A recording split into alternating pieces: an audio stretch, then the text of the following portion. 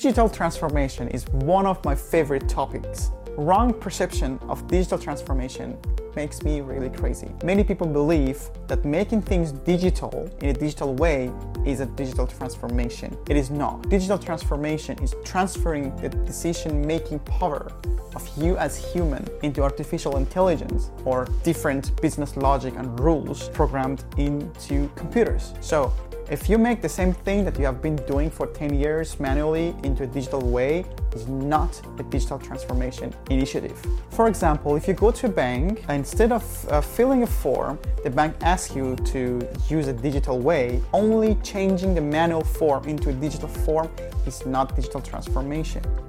Reacting the data based on your information and give you an answer, opening a bank account based on this information is part of digital transformation, but not filling the form.